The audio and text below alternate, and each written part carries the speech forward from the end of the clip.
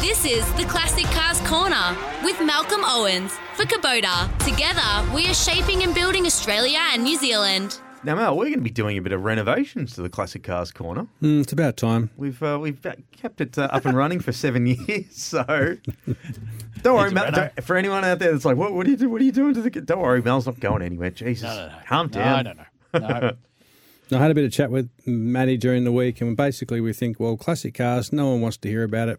They want to hear about more of the stuff on the road and the fun stuff, so we might just have a bit of a rebrand. Do a pivot. Well, I want your hate list, Malcolm. Well, everyone does. Yeah. You do one thing one time, but no, it seems to be working. So, and I've got plenty of topics to cover in that area as well. Yes. Well, and I've sent the SEN in-house lawyers out to a nice steak dinner tonight, so they're not listening. So go your hardest, son. All right, dear automakers, your cars are shit. Today's Econo box cars are Solus capsules that are as inspiring as a raw oyster smoothie. Black, white, silver, and if you go totally wild, grey. And they're all auto, soundproof, no exhaust note, plastic hubcap dog boxes that drive with as much finesse as your mum's Simpson washer, but quieter. Hardly worth washing them, just get yourself another one. Even if you could afford a sports luxury car, guess what?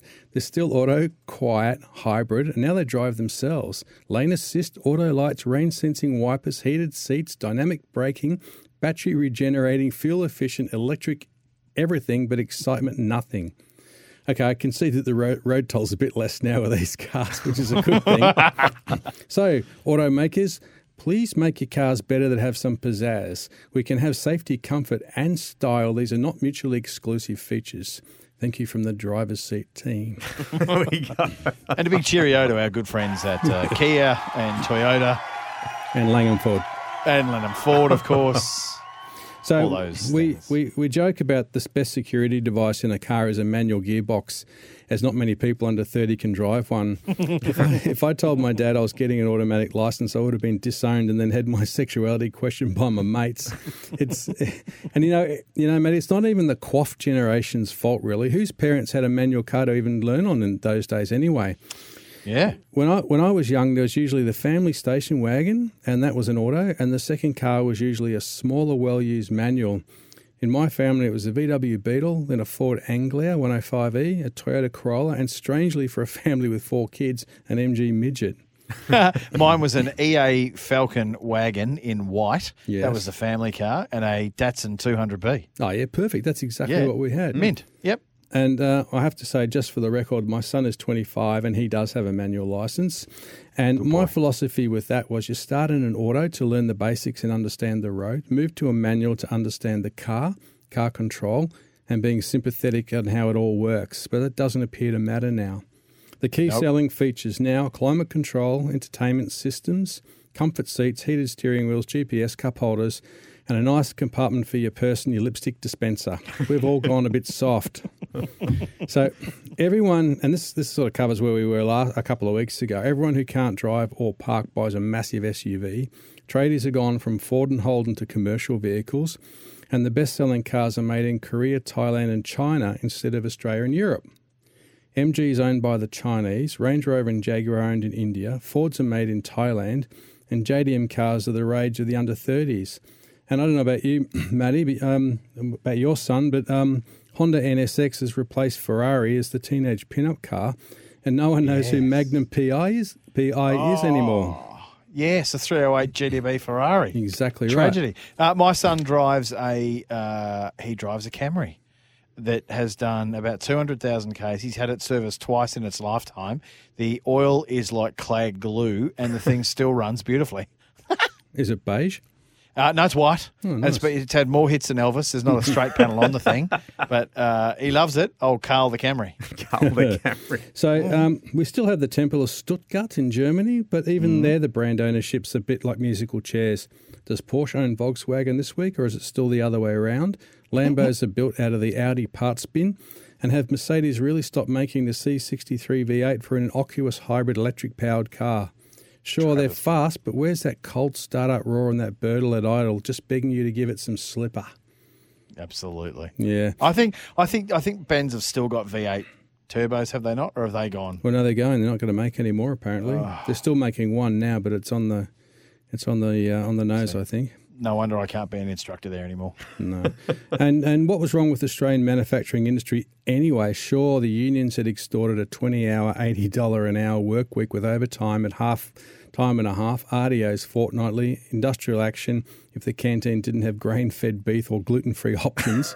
But other than that, I can't believe the political BS that says we aren't competitive on the world stage.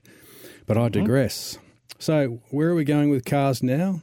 Nowhere fun with the next generation will be in the back seat and just hit the home button. The car will drive itself. At least we'll be able to get on the terps again. Will a driver's license even be a thing of the past? It's an interesting question, isn't it? So thank God for classic car enthusiasts and so many car shows where people go coffee in hand to pay respects to the brands past, present and emerging as they hit 25 years and into the pages and our hearts of classic car folklore. Well, not all of them. Many of the ones ending in A are excluded. Lada, Camira, Astra, Pintara and Magna, to name a few. Pintara. Pintara. Oh, come on. That four-cylinder beast of mine. Oh. So we have beautiful cars from the bygone era, many brilliantly restored and even better, the original survivors that remind us of our youth. I was in Sydney on the weekend and went to the All British Car Day, and I noticed that the owners of these cars were, on average, on the high side of 70. So I wonder what the car shows will look like in 20 years from now. I suspect the All British Day will become the All Japanese Day, but that's also a pretty good thing. They've got some pretty nice cars. So there was a lot of colour, a strong smattering around the Jaguar and Mini stand of British Racing Green, a host of red MGs, beautiful two-tone blue and silver Austin Healey's, and the refined navy and burgundy combination of the Rolls, Bentley, Armstrong Sidleys, and even a few strangely fetching muted browns on Jensen Interceptors and one very nice orange Atlantic. They all look very spiffy. So what a lovely day. I hope they do an all-European day, an Aussie Muscle Day, and yes, even a JDM day. So on the way home, we can drift the skyline round the roundabout just down the road from Macca's.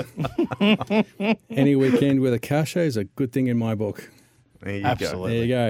Imagine what a Tesla, an all Tesla day is going to be like. An all-electric day, Mate. yeah. Shit.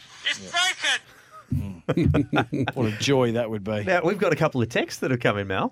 This one's from our mate Greg in Upper Coomera. My old man being a used car dealer, my first car was a 1,300-litre MK1 Escort. Mum had a 144 shitbox Volvo, and the old man had a bloody auto Pintara wagon. What a eclectic mix. That is an eclectic mix. A couple of them are worth some money now, not the Volvo. Number ending in, not even the Pintara, I would have thought. Tommy in Toowoomba's texted it, love you, Malcolm, but modern drivers need all these safety features as they simply can't drive.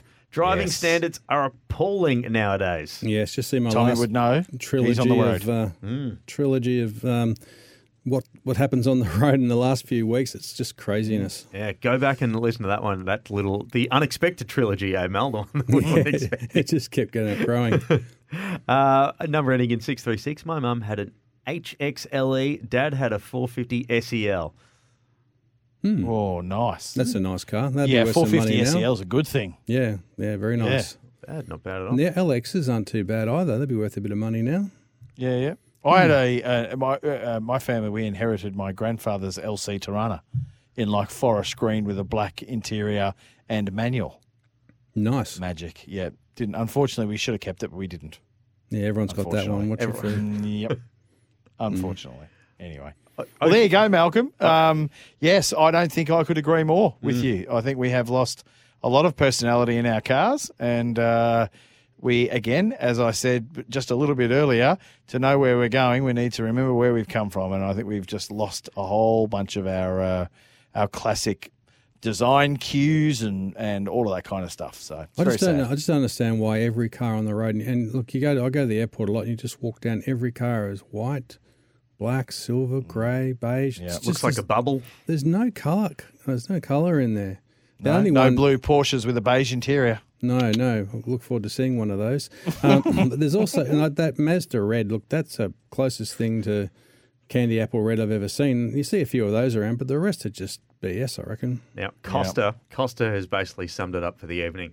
My 27-year-old daughter and 25-year-old son both have manual licenses and manual cars. Well done, They Costa. started learning in my 5-speed Toyota Hi-Ace van, and when they mastered the clutch, I put them in my 2005 BA GT 6-speed manual. Yeah, really boy. does teach them how to drive, not just point and score.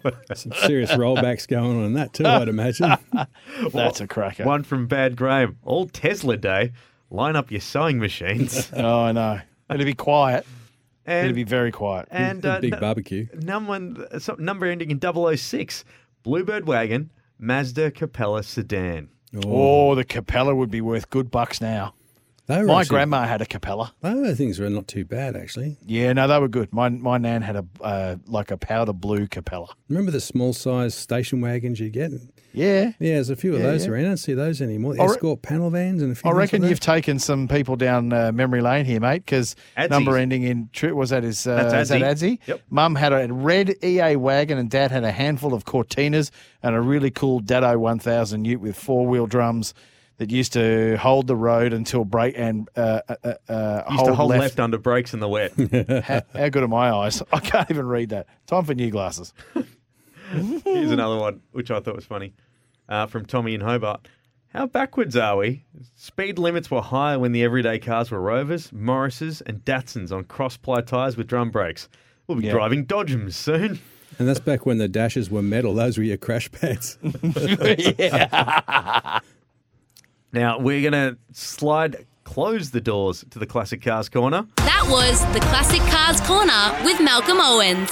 For Kubota, together we are shaping and building Australia and New Zealand.